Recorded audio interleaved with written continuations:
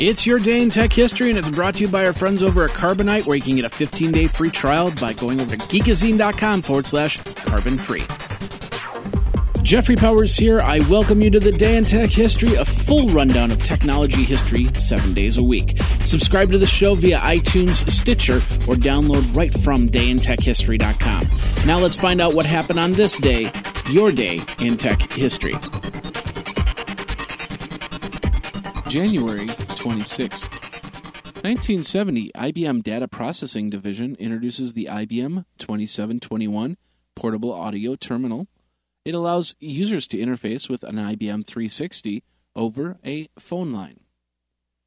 1981, day before the lawsuit brought by Greyhound against IBM, alleging antitrust violations, the two companies announce a settlement. IBM agrees to pay Greyhound $17.7 million with no admissions to guilt in exchange for Greyhound dropping the lawsuit. In 1983, Lotus 123, which is a spreadsheet program for IBM computers, is released by the Lotus Development Corporation. It was founded by Mitchell Kapoor, a friend of the developers of VisiCalc, the first, of course, killer app. 1994, the first version of the Doom editing utility, which is a utility developed by Doom fans for creating new game levels, is released on the internet. 1997, at Macworld, Steve Jobs announces Allegro, Mac OS 8, Rhapsody, and Sonata, as well as discussing Next and the general business outlook of Apple Computer. He has officially returned to Apple as an advisor and part of the deal with Jobs' company Next. Of course, Next gets incorporated into Apple, becomes the next version of Mac OS, and Steve Jobs becomes CEO. That's how it works. 1998, Compaq Computer announces the acquisition of Digital Equipment Corporation for $9.6 billion. Also in 1998, Intel releases the 333 MHz Pentium 2 processor featuring MMX instruction, 66 MHz bus, and 512 kilobyte level 2 cache, operating at 167 MHz. It's the first Pentium 2 processor manufactured with Intel's advanced 0.25 micron CMOS process. It was codenamed Duchess, and it cost you about $722. Now this word from our friends over at Carbonite who want to help you pursue your passion. January is a month to reflect on what you did the previous year and also plan what you're going to do in the next.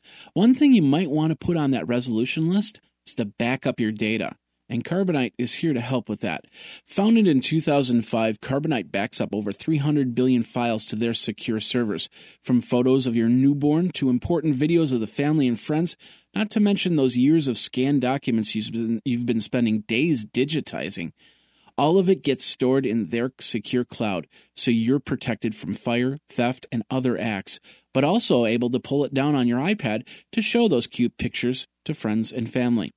Your data is secure and encrypted, and if you're a small business in the healthcare market, Carbonite can help since they are also HIPAA compliant. It's your life backed up for $59.95 a year, a small investment in important files. For more information, you got to check out geekazine.com/carbon-free. That's geekazine.com/carbon-free. Back up now, back up often, back up off-site with Carbonite. Now let's get back into your day in tech history. In 2000, the W3C releases Extensible Hypertext Markup Language. 2003, the chess match between Garry Kasparov and Deep Jr. 7 begins in New York with Kasparov winning the first game. Deep Jr. would win the third game, and the other 4 games would end in draws, leaving the match draw on February 7th of 2003. 2004, MyDoom, otherwise known as the Norvag virus, is first detected. Also in 2004, version 3.0.1 of the Fermi Linux LTS operating system, Feynman, is released. 2005, Sun Microsystems releases 1,673 patents to open-source developers working on OpenSolaris. It was following the release of the source code to Solaris 10.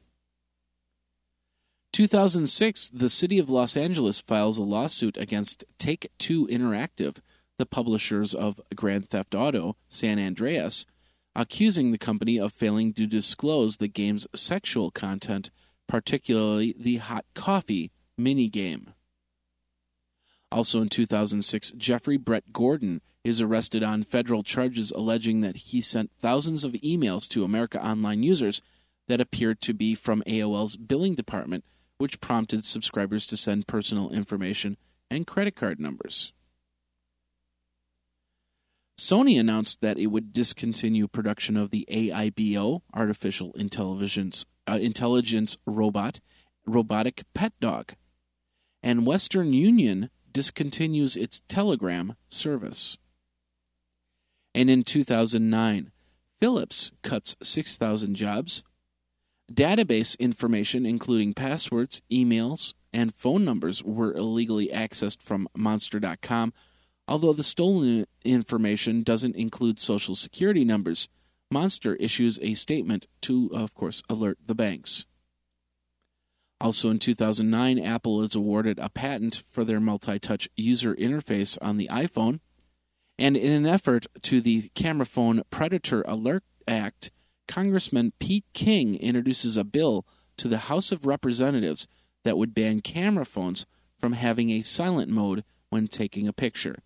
So if a camera phone actually took a picture, you'd actually hear a chick or something to the effect of that.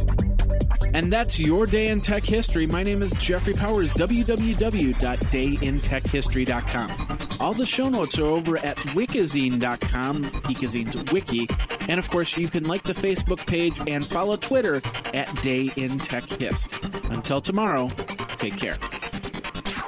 Day in Tech History is copyright 2015, JMP Enterprise and Geekazine.com.